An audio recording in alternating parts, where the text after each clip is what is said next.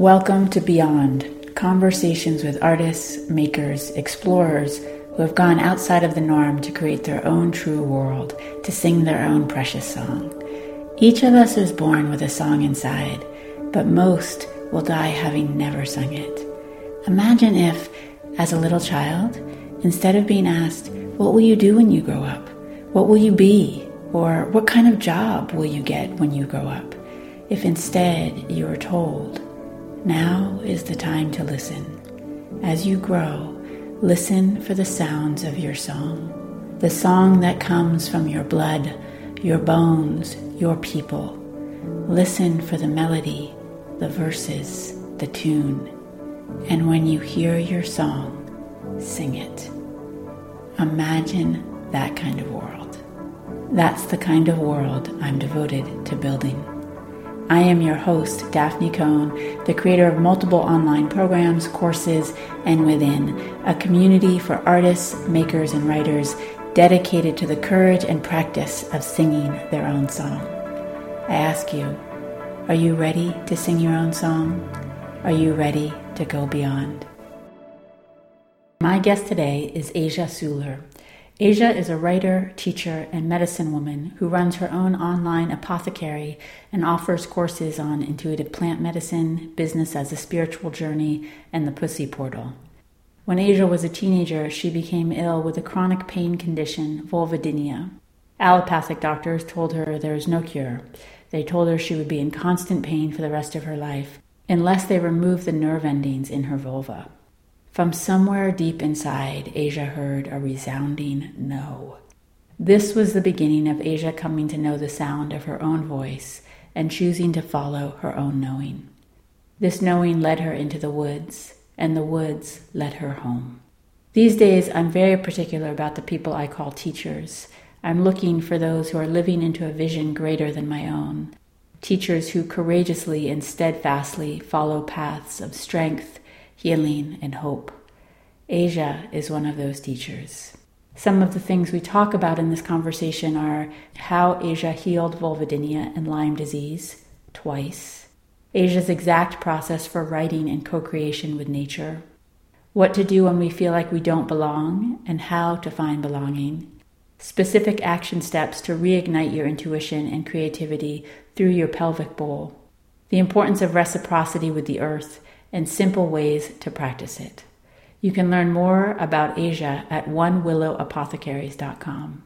May this conversation inspire you to go within, to the raw, wild expanse of mystery that is your beating heart, vibrating body, pulsating life, in order to go beyond, to utter the sacred, your words, dance, painting, art, to sing your song. Welcome, Asia, to Beyond the podcast. It is a joy to have you here. Oh, thank you so much for having me, Daphne. I'm excited to be here with you.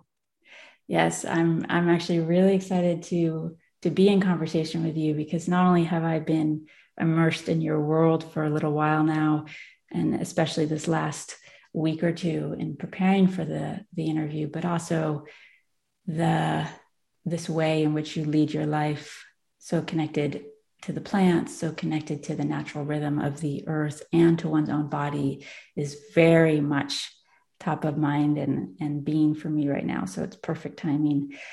And I'm going to begin with something that is kind of diving right in the center of your story. And so we can also go backwards if you want, and we'll go forwards for sure. But when you were in college, you talked about a professor, I think the name Molly McLennan, started a Native American Studies program, and you ended up graduating with a minor in that program because, as you said, you loved every class that she taught. And this is a quote. You said, "You realized I'm not crazy.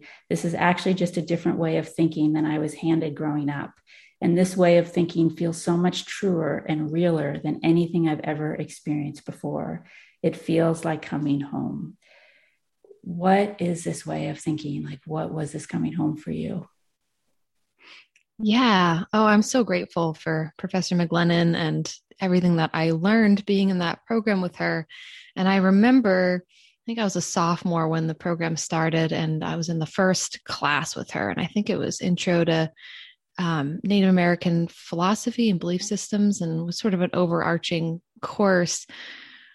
But the things that were put to words in that course, it was this huge light bulb moment for me of realizing that I had had these belief systems about the earth and my place on the earth and the way things worked here for a long time without having any reflection or affirmation from the culture that I lived in, that this was like real in any way. And so to me, at the heart of this belief is just the idea that we are one living being among many living beings, that every aspect of this world is alive and sentient. So not just the animals whose intelligence we can measure with our tools, but the stones and the trees and the winds and the waters, and that we are all here to be in collaboration together. And that this world is more aptly thought of as a co-creation. And our role here is to be in co-creation with those around us. And we are neither greater nor lesser than those that we share this world with, but it's a deep privilege to be here and to be in connection with these beings who we share this world with, who are frankly our elders in a lot of different Native American belief systems and indigenous belief systems around the world. Humans are seen as the younger brothers and sisters of creation. We are very new on the scene, evolutionarily speaking. And so all of the denizens of the natural world, or as I like to say, the living world, are our teachers in this way. And so we can look to them for guidance, and it's our responsibility to learn how to be in connection, communication, and communion with them. Two things from that. One is I want to come to the co-creation piece, but first I want to ask about, like, when you're in these classes and you're hearing this and there is this recognition of something that is so right and so different from what you have been taught your whole life. Like, what does it do to you? What impact does that have on you? Oh, it was an amazing experience. It really was. I guess the word would be a psychic opening for me. Colors were more vivid. I remember the campus where I went to school was also an arboretum, and so there was big old trees scattered throughout the campus. And I remember looking out this window at this humongous 200-year-old tree and really feeling like I could see its life force shining from it. Like I could see the way in which it was moving was not just this inert, stack of wood, which is kind of what I had been taught, but this real, true, living, sentient being. And everything just took on this layer of profundity and meaning. And the gratitude that I felt for being on this earth and being able to connect and, look at the squirrels running around on campus or to sit underneath one of those trees, it opened my heart in this way where just everything in my life became that much more vivid and that much more infused with this sense of wonder. And it was affirming in this way too for the child in me who knew these things innately. And I think all children do. I think that we're, especially in the Western world, taught to forget at certain points in time, but we all knew this. So it was a return too to that childlike sense of just joy and delight in being here on earth. When you said that, like how colors became more vivid and your sense of wonder was awakened, and how fascinating that is, that just in basically being given a different story and believing it, knowing it in your body, how that altered what you then saw and experienced, that it was the living into that story that changed the way you lived, if that makes sense. Yeah, definitely. And I think just being in that first class in particular, and then the subsequent studies I was able to do, just understanding that your worldview changes your reality. It was it was life-changing for me to realize, oh, I'd been raised in a certain worldview. And because of that, I actually only perceived certain aspects of reality. But when I learn about different worldviews and connect to what I feel was my nascent worldview, the worldview that I was born with, I actually begin to perceive parts of reality that I didn't even see before. Okay, that in and of itself, like, I just feel like that alone, we could pause and just sit with that. It is so powerful, especially as women, as creatives, this to understand the depth of what you just said, of the power of what you said, that the changing, it's not just being exposed to a different worldview, but really embodying it, how much that gives us this power to create what it is, the life that we want to be living. And so I'm going to actually link that to this piece of co-creation, because of course it's not just me choosing to live the life I want to live and having it happen, but me being in co-creation, in connection with this world around me that is, it's all happening like through all of these different pieces. And what does co-creation look like for you? Well, to me, there's so much potential in what it could look like. Just knowing about different indigenous systems around the world, both historical and present. So I know that I was really raised with this belief that humans are innately like a force of damage on this planet, that there's something distinctly flawed about us, kind of that original sin idea, and that we sort of cause harm. And through these classes and through the subsequent years of learning more, I understand that that's really not the case, that our worldview and our culture informs how we act in the world and how we see ourselves in the world around us. And so depending on, what we believe, that will change how we act. So if we look at different indigenous cultures around the world who have this belief of being in co-creation, they interact very differently with the world around them. And in fact, their actions and a lot of their structures are designed to create more diversity on this planet, more harmony and more balance. So I remember learning, for example, that this whole eastern seaboard where I live in North Carolina, in Cherokee land, and this whole eastern seaboard, we now know, ethnobotanists and anthropologists now know, that these massive forests, which European settlers walked into and thought, oh my gosh, these forests are full of nuts and food and medicine, as if by chance, that they were planted. And we know this about the rainforest as well, that a lot of the rainforest could even be considered like a permaculture garden. So that's an incredible example of the way in which I believe humans are meant to function on this planet, which is to be able to listen to the earth, communicate with the beings around them, and from that place of communication and respect, co-create greater harmony and diversity.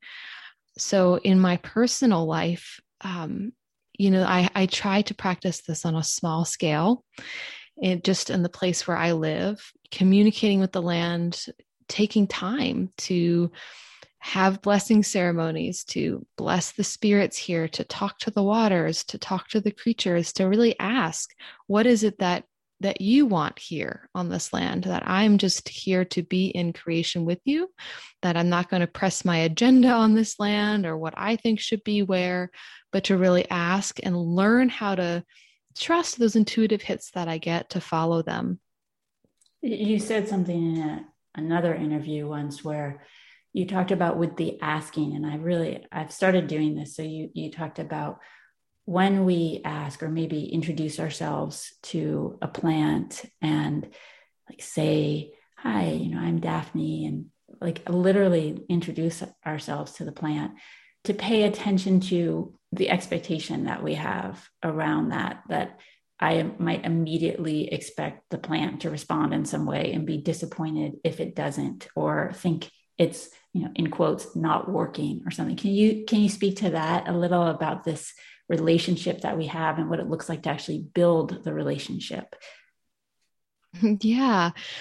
So if, you were raised in a Western paradigm and weren't really exposed to, for example, animistic belief systems. Animism is the idea that everything on this planet is alive and full of consciousness and works together in this greater whole. And part of our role here is to navigate relationships. Then there's not going to be as much of a developed muscle in this way, right? So we have to work that muscle of learning how to have these relationships. And I always say when I teach about plant communication that this is a relationship that needs to be courted. So just like you would, if you wanted to be friends with another human, you would reach out, you would spend time together. You would not expect that right away they would tell you their deepest secrets. Well, the same is true with plants or other beings of the living world, that, it might take a minute. And I think a big part of this too is our own minds, because we are learning how to reprogram our brains to actually be open to the different ways in which plants communicate with us. And for most people, that's not going to be like an auditory, clear message, striking down from the heavens. It's going to be a feeling, a sense, an emotion, even just like a subtle movement. So we all receive information in slightly different ways. And that's captured in the ideas of the clairs. So some people are clairvoyant, meaning they see things. So you might see something around a plant. It might not be as vivid as an actual projection of a being or a fairy or a deva, but you might see light, or you might see the plant move in a particular way that means something to you. Or maybe you're clairaudient. And so maybe the expectation there is that you would hear a direct message, but instead you might have a song come into your head, and that song will be part of the message. Or maybe you're clairsentient, which means that you feel things. So you're going to talk to this plant, and then you're going to have an emotion in your body, or you're going to have a feeling sense of something. And that's even more nebulous than hearing a song or seeing a plant move, but it can be just as powerful. And I say this as someone who is definitely clairsentient and learned to really trust that and value that over the years. And so it's a process, not just of earning trust or getting to know the plant, but it's also a process of learning to trust ourselves. And I think this also links back to the co-creation piece, that the world wants to be in co-creation with us. We are, even though we are very young, evolutionarily speaking, we are very powerful. Clearly, we can do a lot of things on this planet and harness our abilities in very particular ways. And so, of course, this earth wants to work with us. The plants and the stones and the denizens of nature want to work with us. And so that co-creation, while I named specifically working on the land, it can look like so many different things. Like my writing is a co-creation. I directly receive messages and information from the earth, and I work with the earth to create pieces of writing to share with people. And so just to say, for all those who are creatives out there, this is absolutely a part of the co-creation, that the earth wants to work with you in your creative projects and delights in your creative projects, because through your creativity, that's how we create more wholeness on earth. It's beautiful. And I can feel it. As you say that, I can feel the power of that. And this idea of this is a paradigm that we're raised in, and is very different from the one that you're speaking to, where creativity comes from within. And if it's writing, it's words that come from our head. If it's painting, it comes, out of our hands, but not as if it's its own creativity, one as kind of its own spirit. And this, that is interacting with, in relationship with the earth and all that is around it, and that they feed each other, are nurtured by each other, and something is made. like I'm imagining based on what you're saying that what gets created is different when we hold that awareness of that relationship. Oh yeah, it's much deeper. And not to place a value on it, but just for my own work, it's much better.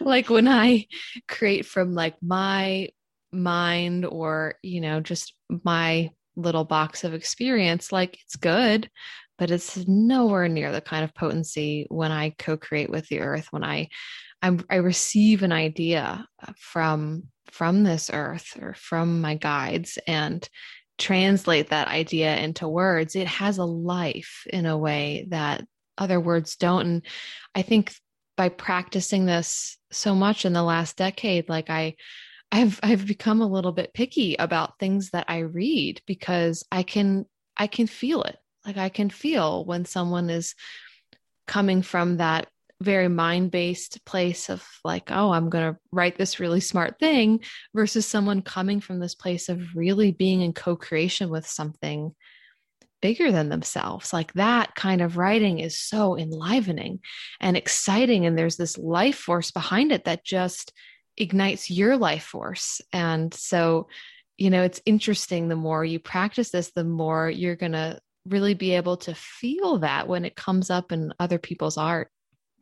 So I don't tend to ask questions like the one I'm about to ask because it's a little bit more of a, well, what I'm going to ask, and then I'll explain it, is what I'm going to ask is if you can give an example of how this works for you, and I'll say more in a minute. And I don't usually ask those kinds of questions because it can take us away from our own experience and being creative with our own experience. And yet what you're talking about is so different from how so many of us were raised that it can be really helpful nonetheless to have examples of what it looks like for you to sit down to write and to do it in relationship with your environment. Yeah. Yeah. I'm happy to talk about that. So for me, often the process begins when I'm outside. So when I'm outside, normally without agenda. So I'm pittering around in the garden, or I'm going for a walk, or I'm just sitting on a rock by the creek. And normally I have something on my own heart that I'm really trying to figure out for myself in my life. I mean, we're all humans, we all have things that we struggle with. And you can take that to nature, like you can take that to the earth. It's not about not being on that human journey and all the human things that come up with it. So normally I have something on my heart that I'm trying to figure out for myself. And as I'm out in nature and interacting, for me, it will often come in as both a feeling and a formalized set of words. So I am claircognizant in this way. That's another one of the clairs where you kind of just have downloads. And sometimes those downloads are like a package of words or just an understanding that suddenly appears. And so I will receive like a message from the living world that will just kind of appear in my body and my mind. And I know that that's where it's coming from because it's this feeling of immediate melting relief of being seen and of feeling then deeply connected. Like, oh, I thought I was just struggling alone in this little box of a problem that I had. And then I just had this piece come in for the world that it just made so much sense. And it's often very simple, but it's simple, but it's coming with this like deep wellspring of wisdom and love from the world. And so I will receive that. And then I'll start getting excited about what I received, because it helped me so much. It helped reframe something that I was seeing. And so then I'll go home often and I'll write down what I heard, or I'll write down what I'm continuing to hear.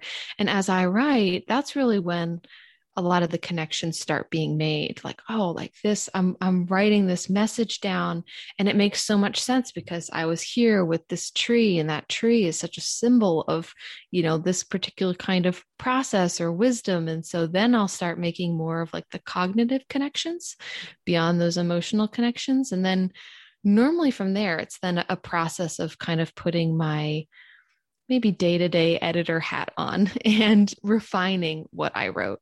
And that too feels like a co-creation with the earth, because I'm kind of taking the raw material, like the raw clay, and I'm using the skills that I've developed from being a lifelong writer and, writing as a part of my work now for over a decade, and just, crafting it into something that could be received and heard by other people. So, that's part of my joy in my process, and everyone's process is different. But for me, I have a side of me that absolutely loves being a teacher. And so while I love receiving and I love the creativity of using language to try and capture the feeling of that moment, I also love being able to use my skills to translate it in a way that's accessible to other people. I get very excited about that next phase. So, I I think a lot of people think, oh, you go you go out and walks in nature and you're receiving these downloads and you come and you just like write this perfect manifesto. And that is just so not true.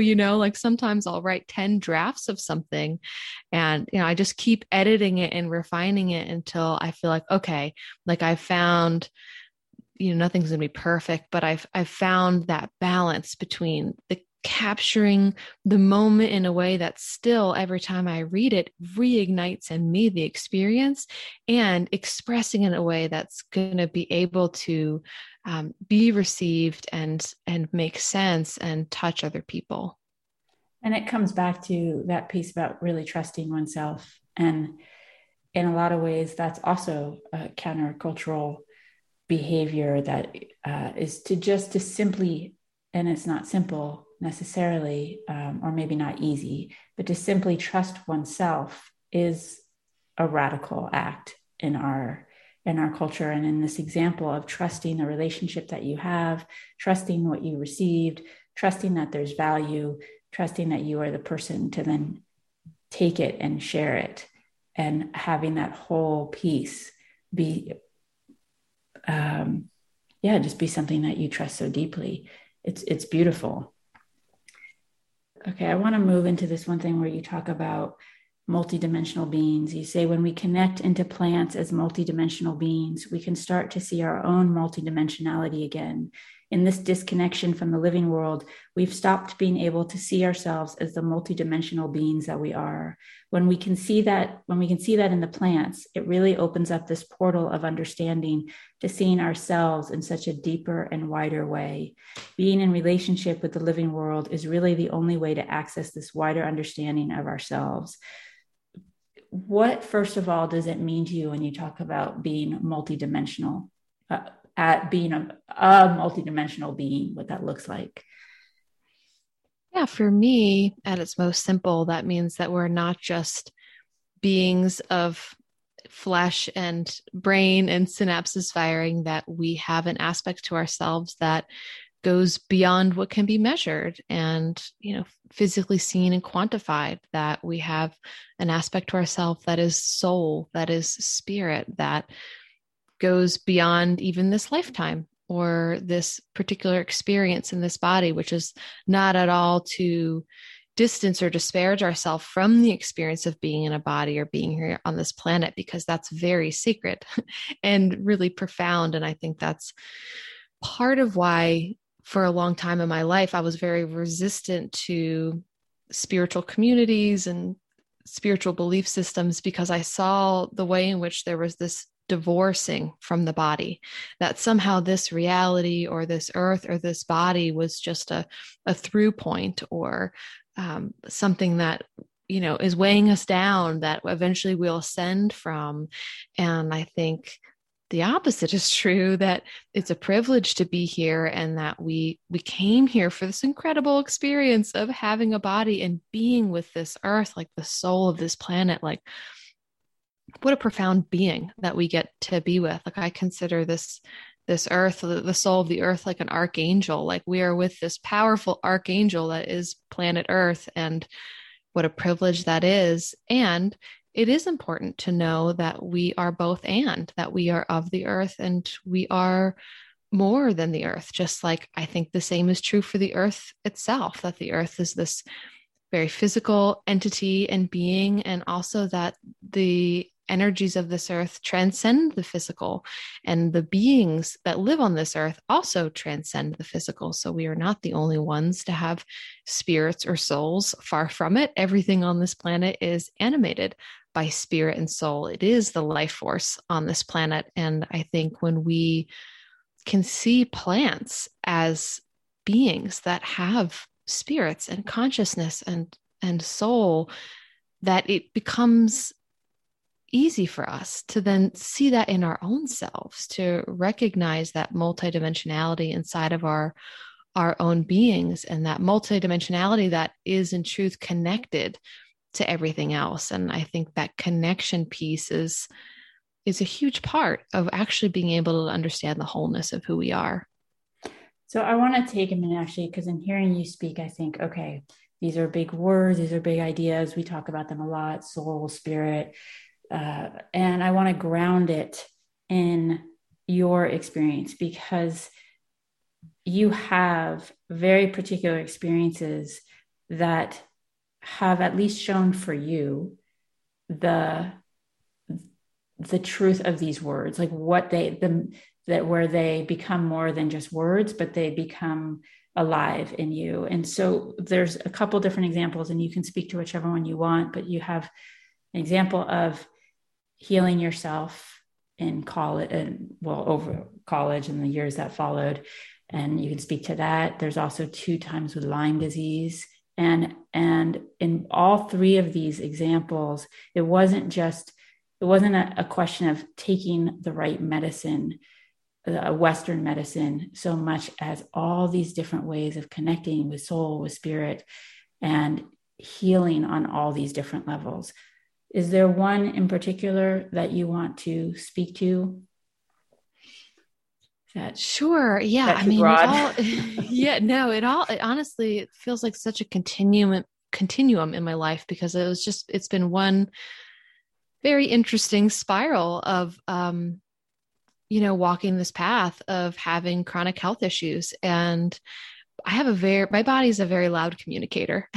And I am very grateful for my body in this way, because my body does not let me get too far off my own path. And so when I was in my late teens, I developed my first yeast infection, and it spiraled into a chronic yeast condition where I had an infection 24/7, and it was a combination of that plus other stuff going on in my life, like the fact that I had some severe undiagnosed food allergies and physical injury that led me to have a chronic pain condition called vulvodynia.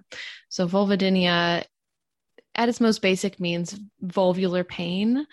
And the thing about vulvodynia is that Western medicine has no idea what to do with it. Like, they're basically, what I just got told over and over again is like, you're in a massive amount of pain and we don't know why. Mm-hmm. And so I really tried to go like the Western traditional route in every way that I could to heal myself, and nothing worked.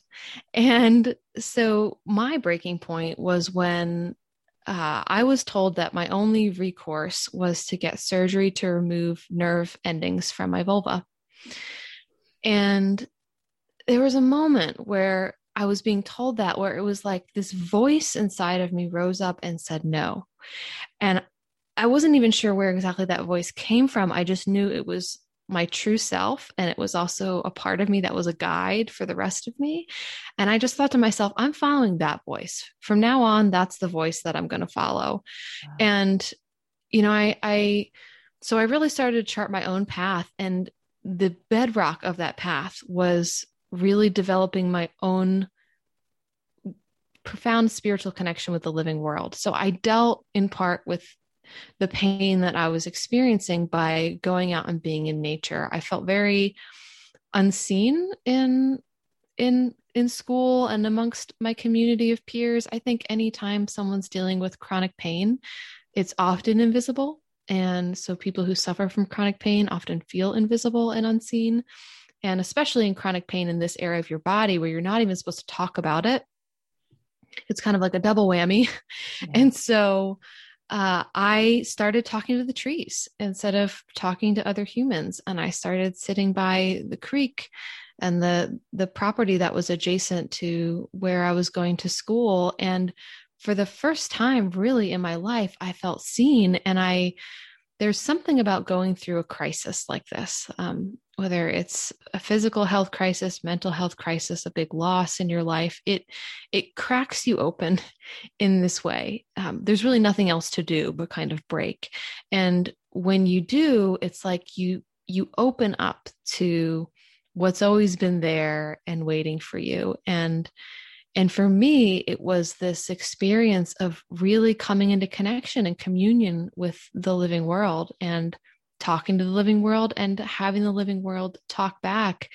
And the truth is that at the end of the day, what ended up healing me was a confluence of things, including diagnosing those food allergies, getting help with physical therapy, getting off of birth control, which for me was a major factor in continuing to exacerbate these infections, and looking back and starting to heal some of the sexual trauma I had experienced earlier in my life. This was all a part of it, but every single one of those steps was guided by my intuition.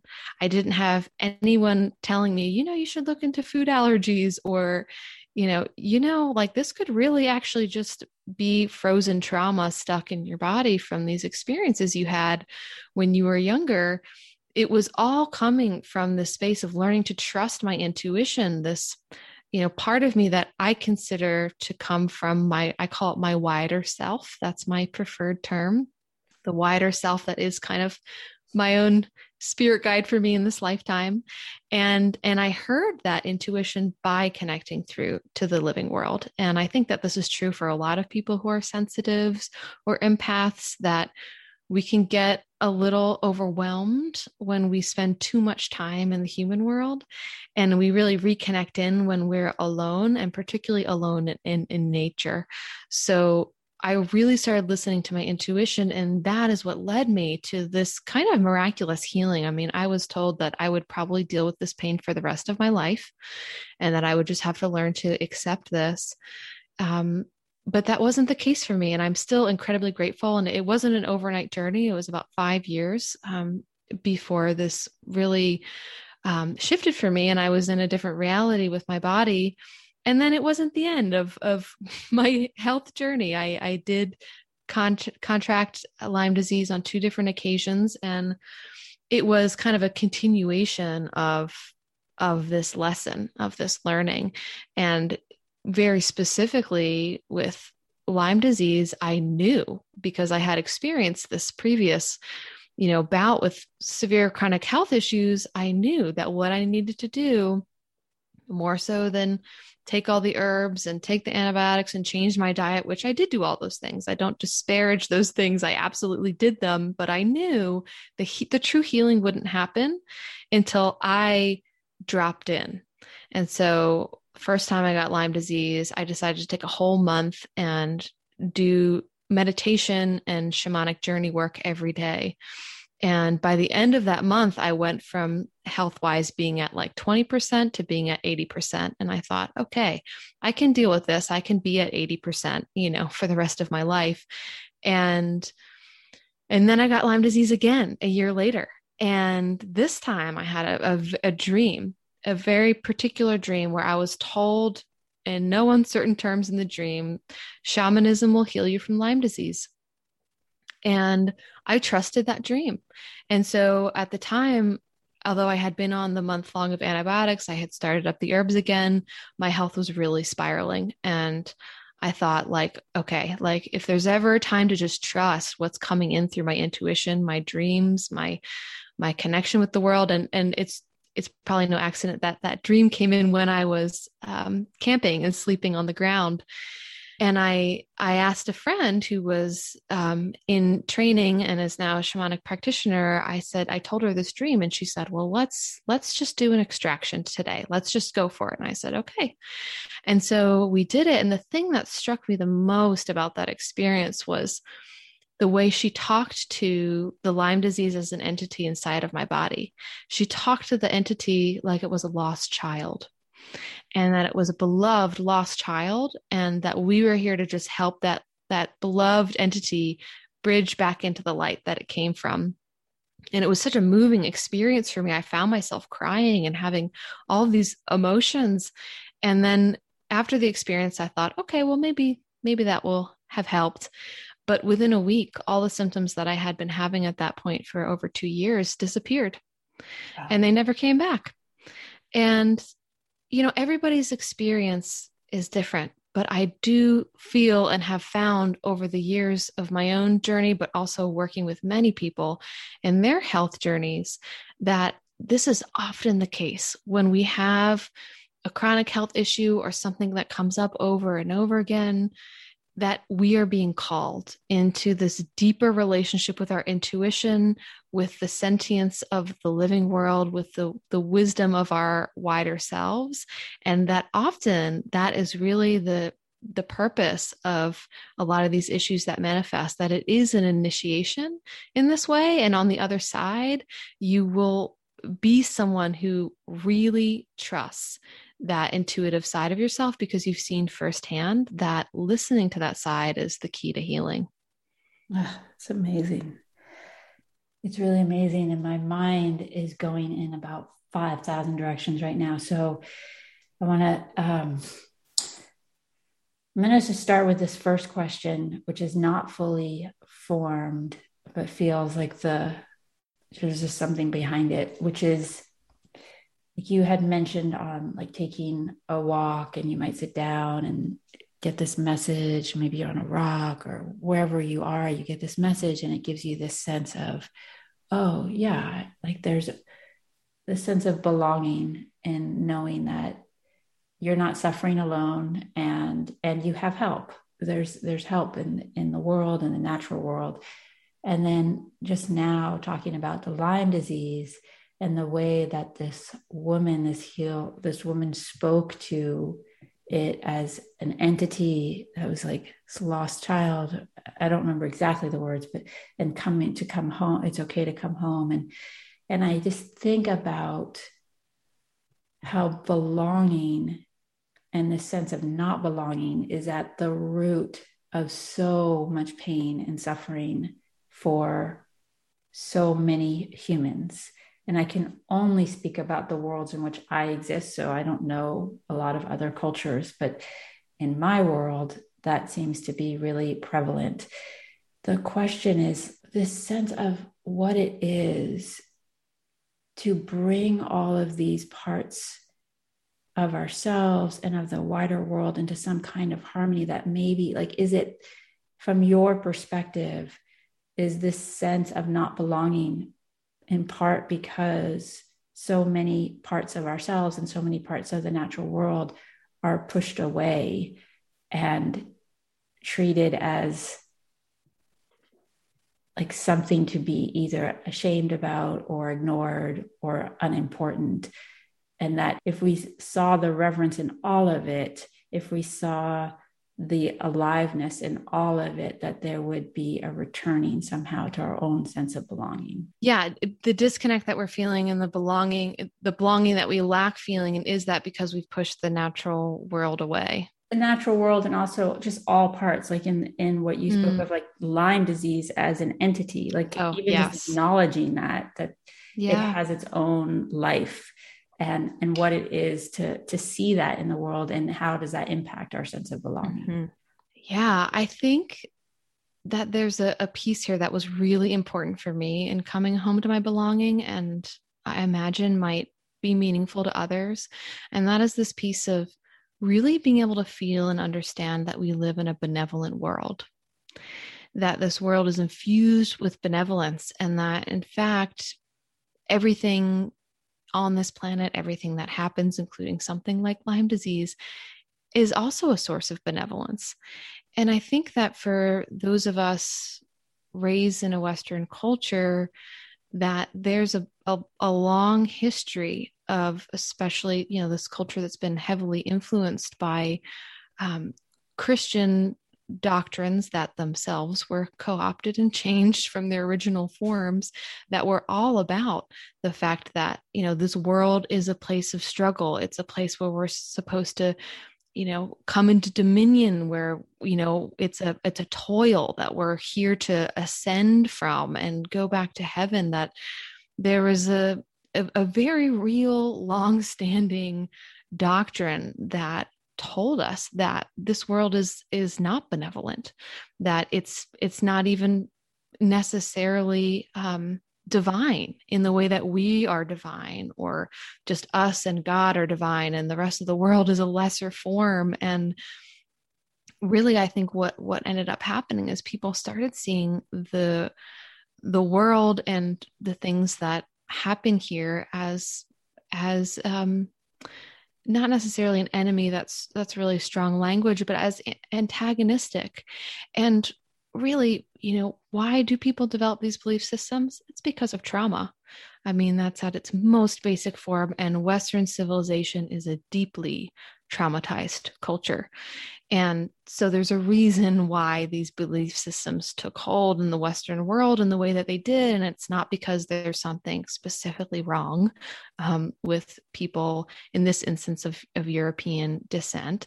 It's that there's a deep well of trauma, sustained trauma over centuries, and at this point, millennium. And what trauma does is, at its core, it disconnects us. It disconnects us from ourselves. It disconnects us from one another. Trauma at its basis is something that happens that we can't fully process in that moment because the charge is too intense. So part of us freezes and part of us disconnects from that moment, with the idea that sometime in the future we can unfreeze and we can reconnect again. And if you've had sustained trauma without cultural tools, without learned tools for how to process that trauma and reconnect, then you start seeing the world from this lens of trauma, which is a world of disconnection, a world of antagonism, a world of danger. And that's very embedded in the Western psyche. And so I think this is a huge part of then our feeling of not belonging. And so this can take on many forms for different people, depending on how you were raised and just your innate way of thinking about things. So for some people, we can see in the world, this takes on feeling like, well, I need to be the bully. I need to be the alpha dog. I need to be the one who comes out on top because this world is an unforgiving place. But I think for sensitive people and empaths, a lot of the time, this will manifest as feeling like, I don't belong. I don't deserve to be here.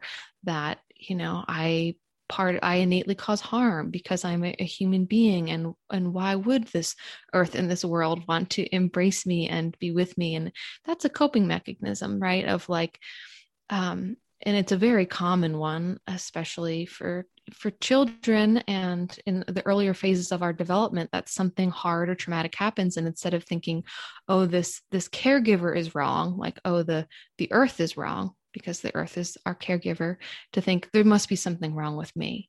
So I think a lot of sensitive people have developed this belief system of, oh, there must be something wrong with me, and this is why I don't belong here. So this journey of actually recognizing that this world is infused with benevolence, and that doesn't mean things aren't hard. That doesn't mean trauma doesn't happen, but that it's all part of this greater journey of learning and growing and learning how to reconnect when we become disconnected. That reconnecting to our belonging can help us actually process this trauma, not just within ourselves, but in our lineages, this transgenerational trauma that so many of us are carrying on this planet. And the amazing part is that the earth wants to help us with this, that the earth and the plants and the denizens of nature, they want to welcome us back. They want to show us that we belong. It's actually like amazing to me. I mean, I've guided so many people now through this type of journey, and just to see sometimes the ease at which it happens, like the immediacy sometimes that it can happen, of like, if we just open our hearts to it, like we will have these amazing experiences of affirmation and care and love. And it makes sense because we are children of this earth. We do belong here. And in fact, our ability to become a healthy part of the co-creation again is contingent on our recognizing and embracing that belonging. Beautiful. Beautiful. All right. I'm going to take this in a little bit of a different direction, because we're talking a lot about this connection with the earth and with nature, and as if they're two different things in my mind, but just talking about this connection. And I want to bring it back to the body and this work that you do, because there's the work that you do with herbalism, there's the work you do with shamanism, there's a lot of different branches of the work you do in the world. And then there is this work that you call, well, the name of the program, I believe, is Pussy Portal. Is that right? Mm-hmm. Yes. And so to come into not just the body, but specifically this part of the body, because this is, like you said, having vulvodynia, this is not only is it really difficult to live with chronic illness, because often it is something that's invisible, but specifically this part of the body, we do not talk about for the most part. And yet one of the things that you have learned over your journey is the power of being connected to your vulva, to your pussy, to this part of ourselves as women, or as people who identify as you say, I think, like, identify as having a pussy. Yeah. Is that right? Like yeah. So the question that I have for you around that is just, first of all, well, I want to read something that you said around it, and then have some questions from that. So, and more so than really any other part of the body, when we go directly into healing this part of ourselves, it is phenomenal the kind of transformation that can happen, in part because those of us who have pussies or vaginas have been taught for so long to not connect to this part of ourselves, to ignore this part of ourselves. When we begin to connect, the transformation and the cascade of blessings that can happen in your life is profound. There's a couple things, like one, like your experience around this, and also just this beginning to connect, because it's just like we're saying with the plants. If I reach out and say to a tree, like, hi, I'm Daphne, and I'm introducing myself, I'm not necessarily going to get some immediate response, and all of a sudden I have this incredible relationship with this tree that I've been barely noticing for years. Like it takes that time to build, or it can take that time to build the relationship. And in the same sense, if there's parts of our body that we've been so disconnected from, that too can take time. So to talk about what it looks like to begin to build that relationship, and why it's so transformational, like why it's so healing. Yeah, I love that parallel that you drew between the time taken to get to know a tree or being in nature, and the time taken to get to know this part of ourselves. From a very young age, many of us, especially those of us with vaginas and vulvas, are told, don't even look at that. Don't touch it. Don't talk about it. And of course, we're going to have some pretty big blocks to dissolve then, because of, like, really the craziness of the belief systems that we've been raised in this way. And so the thing is, even as you were talking, and even though I've been doing this work for so long, I got emotional, because I can just feel like how big this is, and how important it is, and how I'm still on this journey of finding new layers of connection, and just really reconnecting to this part of myself. So for a lot of people, honestly, some of the first steps, like first basic steps, is to come into relationship by, like, physically getting to know this part of yourself. Like, some of us might have, like, pleasure practices that, maybe we've been doing for a long time, but we don't stray maybe out of the specific ways that we touch ourselves or interact there. So I always encourage people to, like, interact in other ways, like touch yourself in a non-sexual way and in an exploratory way, to see, like, what does this feel like? What does that feel like? Like, like, what's the texture here? Like, what does this remind me of? And, you know, to come into visual relationship too. So to get a mirror and actually like look at this part of yourself, or to sit in front of a mirror, or to use your phone. And something that I really encourage people to do is to actually like make a drawing or a piece of artwork based on what you see. And this is actually a very ancient practice that the vulva, the pictorial vulva, is one of the oldest images of the human imagination. So we look at cave paintings that go back, 30, 40,000 years, and we see images of the vulva being painted on caves. And there's a reason for this, right? Because this is a incredibly sacred part of the body. This is literally where new life enters the world. If you think about it from the perspective of our deep ancestors, they were literally watching beings being born out of this place. I mean, is there anything that's more powerful or more evocative in our imagination? So by taking a mirror and looking at this part of yourself and creating from it, not only are you signaling to your body that this part of me is worthy, it's worthy of attention, devotion, inspiration, creativity, but you're also taking your place in this deep lineage of people who really saw and recognized this part of ourselves and the power that it holds. So to just really try and use all your senses, like smell, taste, touch, sight, to just come into relationship on a physical level in this way. And I think a lot starts to happen and heal just from that experience. Like, it's amazing what can happen just putting a mirror there, looking at yourself and saying hello. Like, Mama Jenna, who has the School of Womanly Arts, has this prompt where you put the mirror down there and you say, hello, gorgeous. And not only can it make you laugh and make you feel good, but there's all kinds of research about the way in which our nervous system and these central part of our nervous system is connected into our pelvis, that we are constantly sensing threat through this area of our body.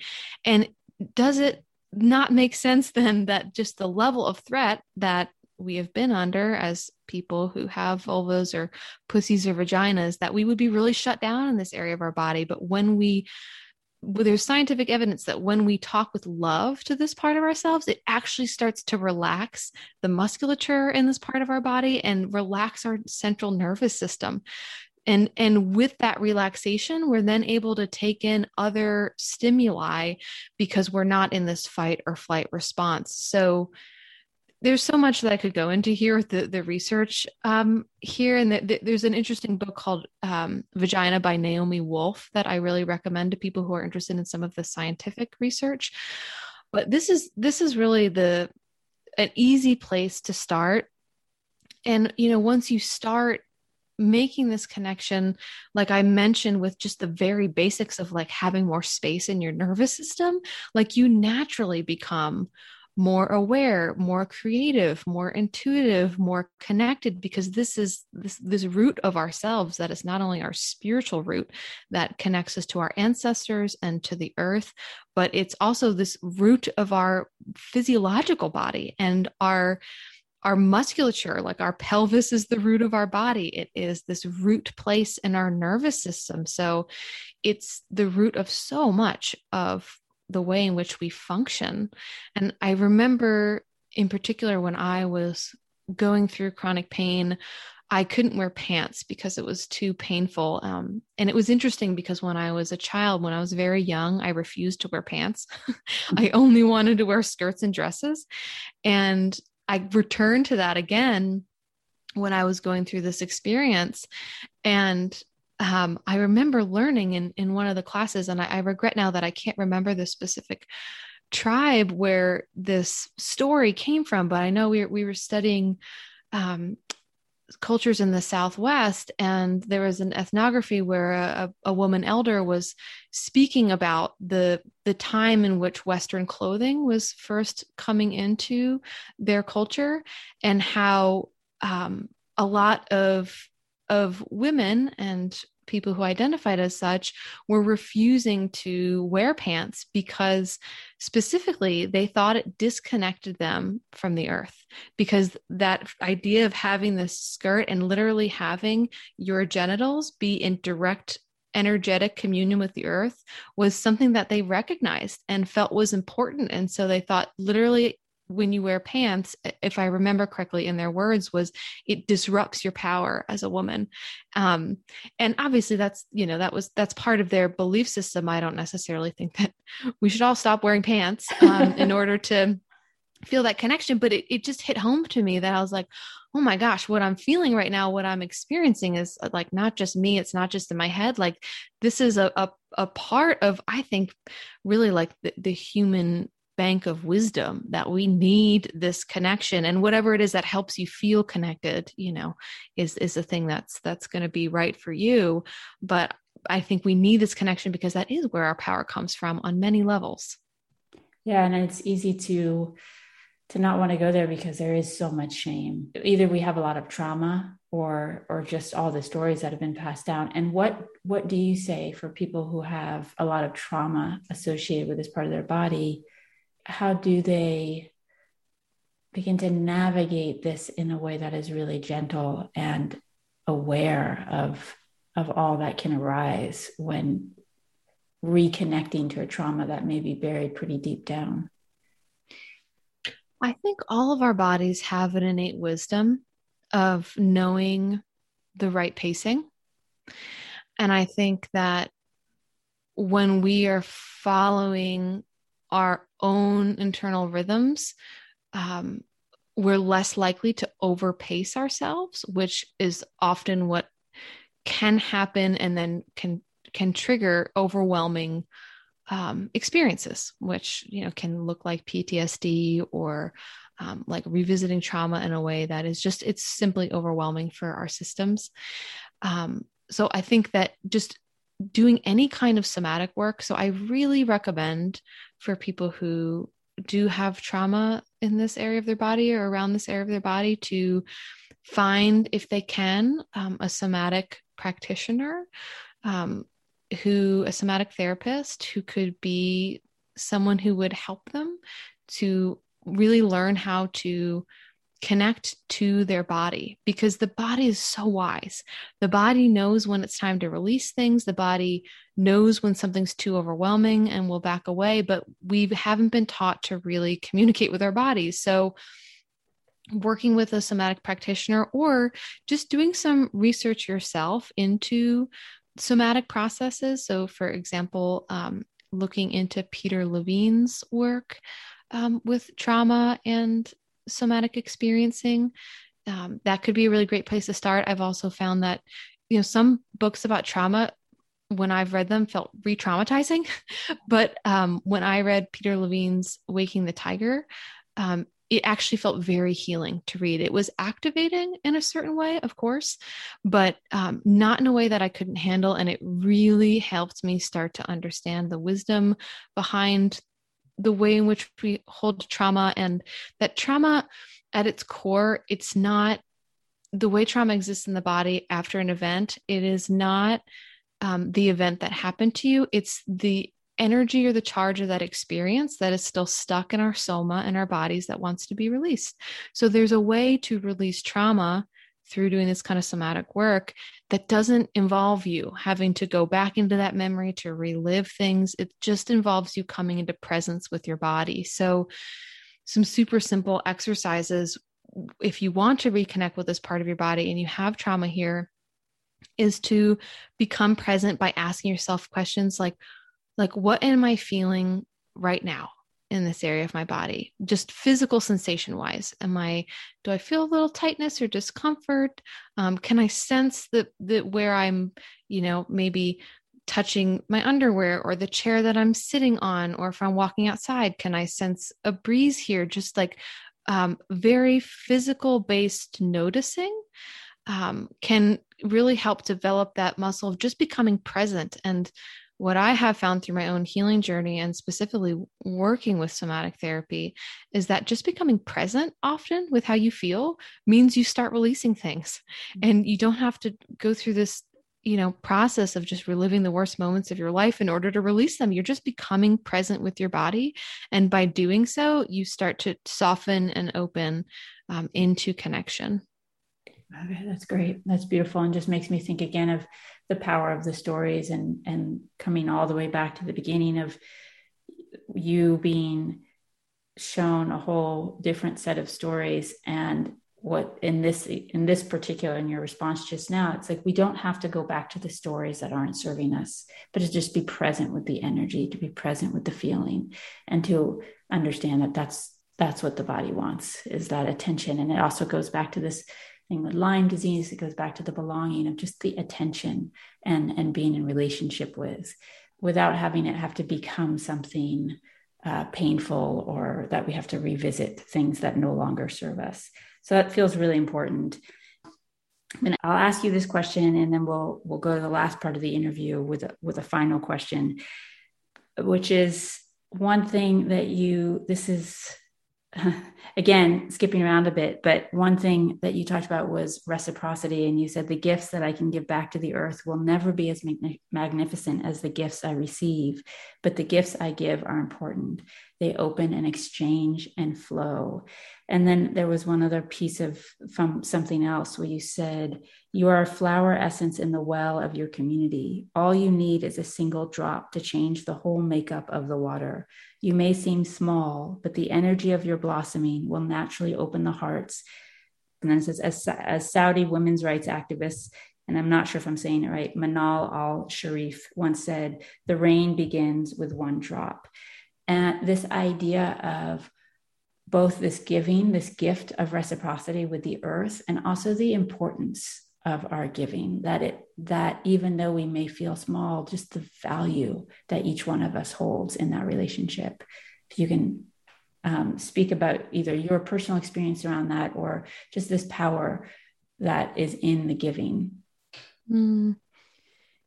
Yeah, I think often we have this belief that what we have to give is not enough, or it's too small. And in fact, it's the smallness sometimes of what we have to give that's the most precious. I think this whole idea that we have to be bigger, do more, have things get bigger it's a bit of a malady in our world. It's caused harm.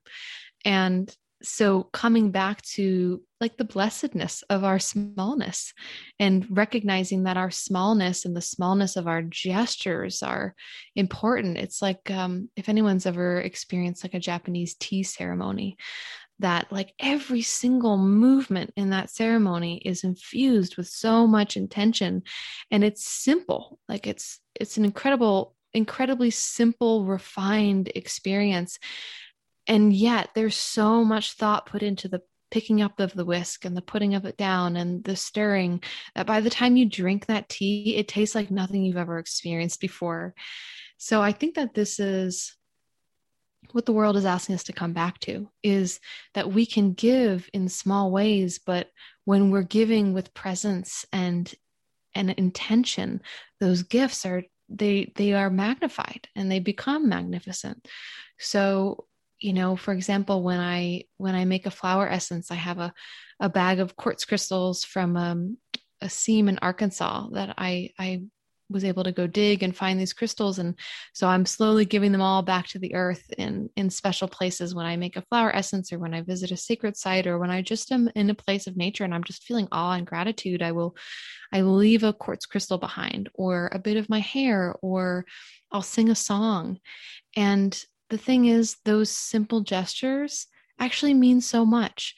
And I'm sure you've experienced this in your own life too, that maybe someone smiled at you on a day when you just really needed some care, or, someone sent a card and you just didn't expect that kind of thought. And it's a small gesture, but it just meant so much.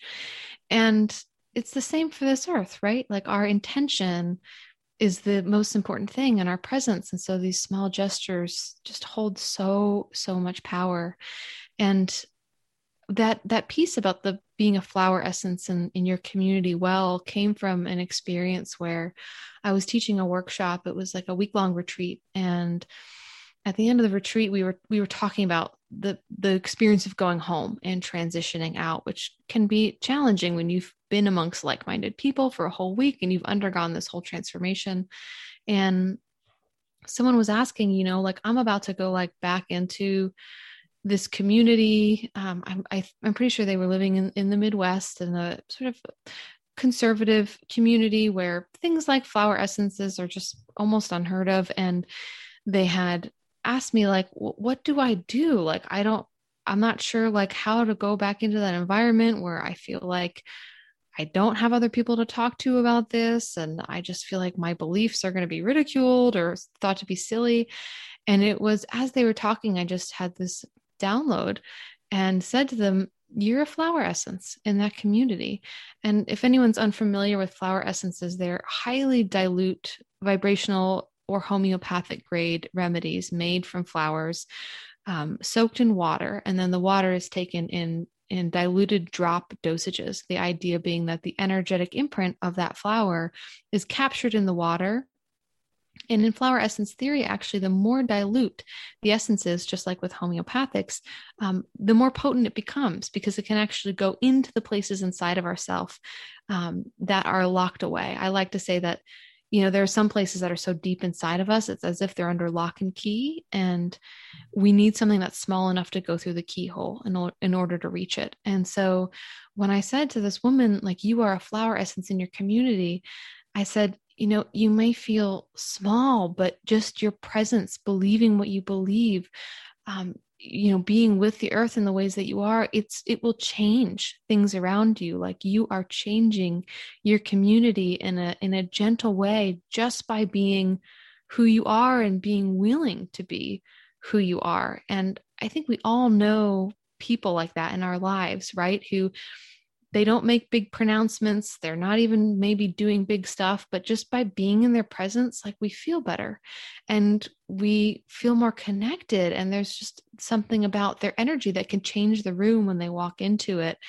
And that's all about that power of the subtle and the small, and knowing that all of our gifts are precious, that just the act of being who we are in this world, our true authentic selves, is the gift that we're meant to bring to this world. And so just by moving from that space and trusting that who you are is precious to this world, and it is the journey that you're meant to take, you naturally give these gifts to the world. So that's perfect. And I think actually I'll go into the last part, and I may just finish it there. We'll see, which is, first of all, to learn more about Asia and her work. You can find everything at onewillowapothecaries.com.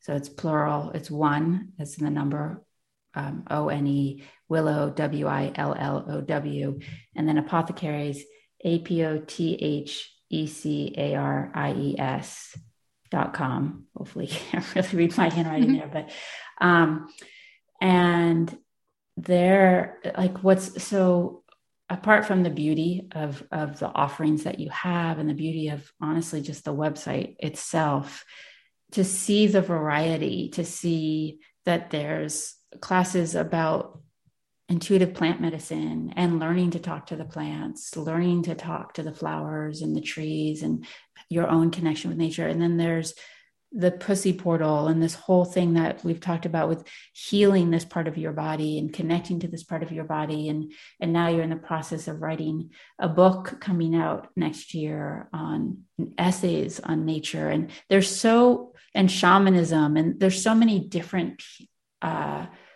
offerings there that are really, all of them done with so much care and beauty. So I strongly encourage people to check that out. And then the last part that I do is a gratitude, and just to connect with, what I feel most grateful for you in this moment is really that there is this part of you that so strongly identifies as the teacher, and that you have not shied away from that, because your embracing of this aspect of yourself, I mean, I know that you've impacted thousands of people, but even for me,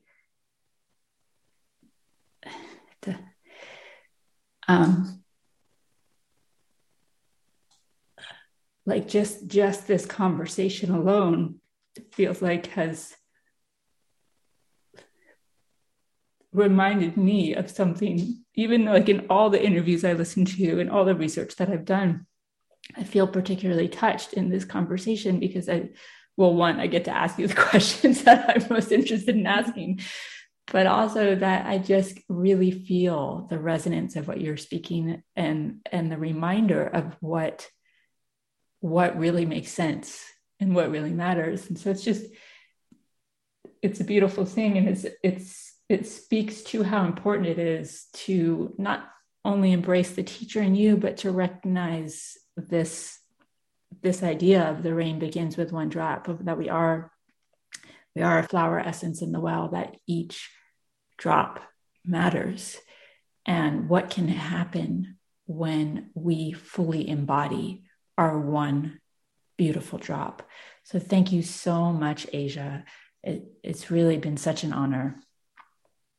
Oh, Daphne, thank you so much. Oh my goodness, that was such a beautiful and touching reflection. I'm so grateful to you and the space that you're holding here for me and for so many others. Just thank you from the bottom of my heart for everything that you're doing here on this earth, and the big drop that you are, because it's profound. So yeah, deep gratitude for this time together.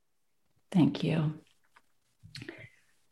This has really been such a delight. And I just, want to say that I'm really grateful for everything that you shared and reflected back to me about my work. I think this past year and a half of COVID, not being able to be with people or teach in person, in the same way, I've gotten a little myopic, and you can kind of forget that there's people out there on the other side of that screen, so it just means the world. So I just really wanted to thank you for that, because it was really a gift for me today.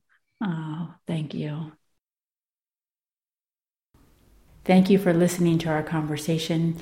If this conversation has moved you or inspired you in some way, take time with it. Let the words and the wisdom settle in. And if you feel called to share this episode with someone else, please do. For all show notes and past episodes, and to learn about all offerings, go to daphnecohn.com or withincommunity.com.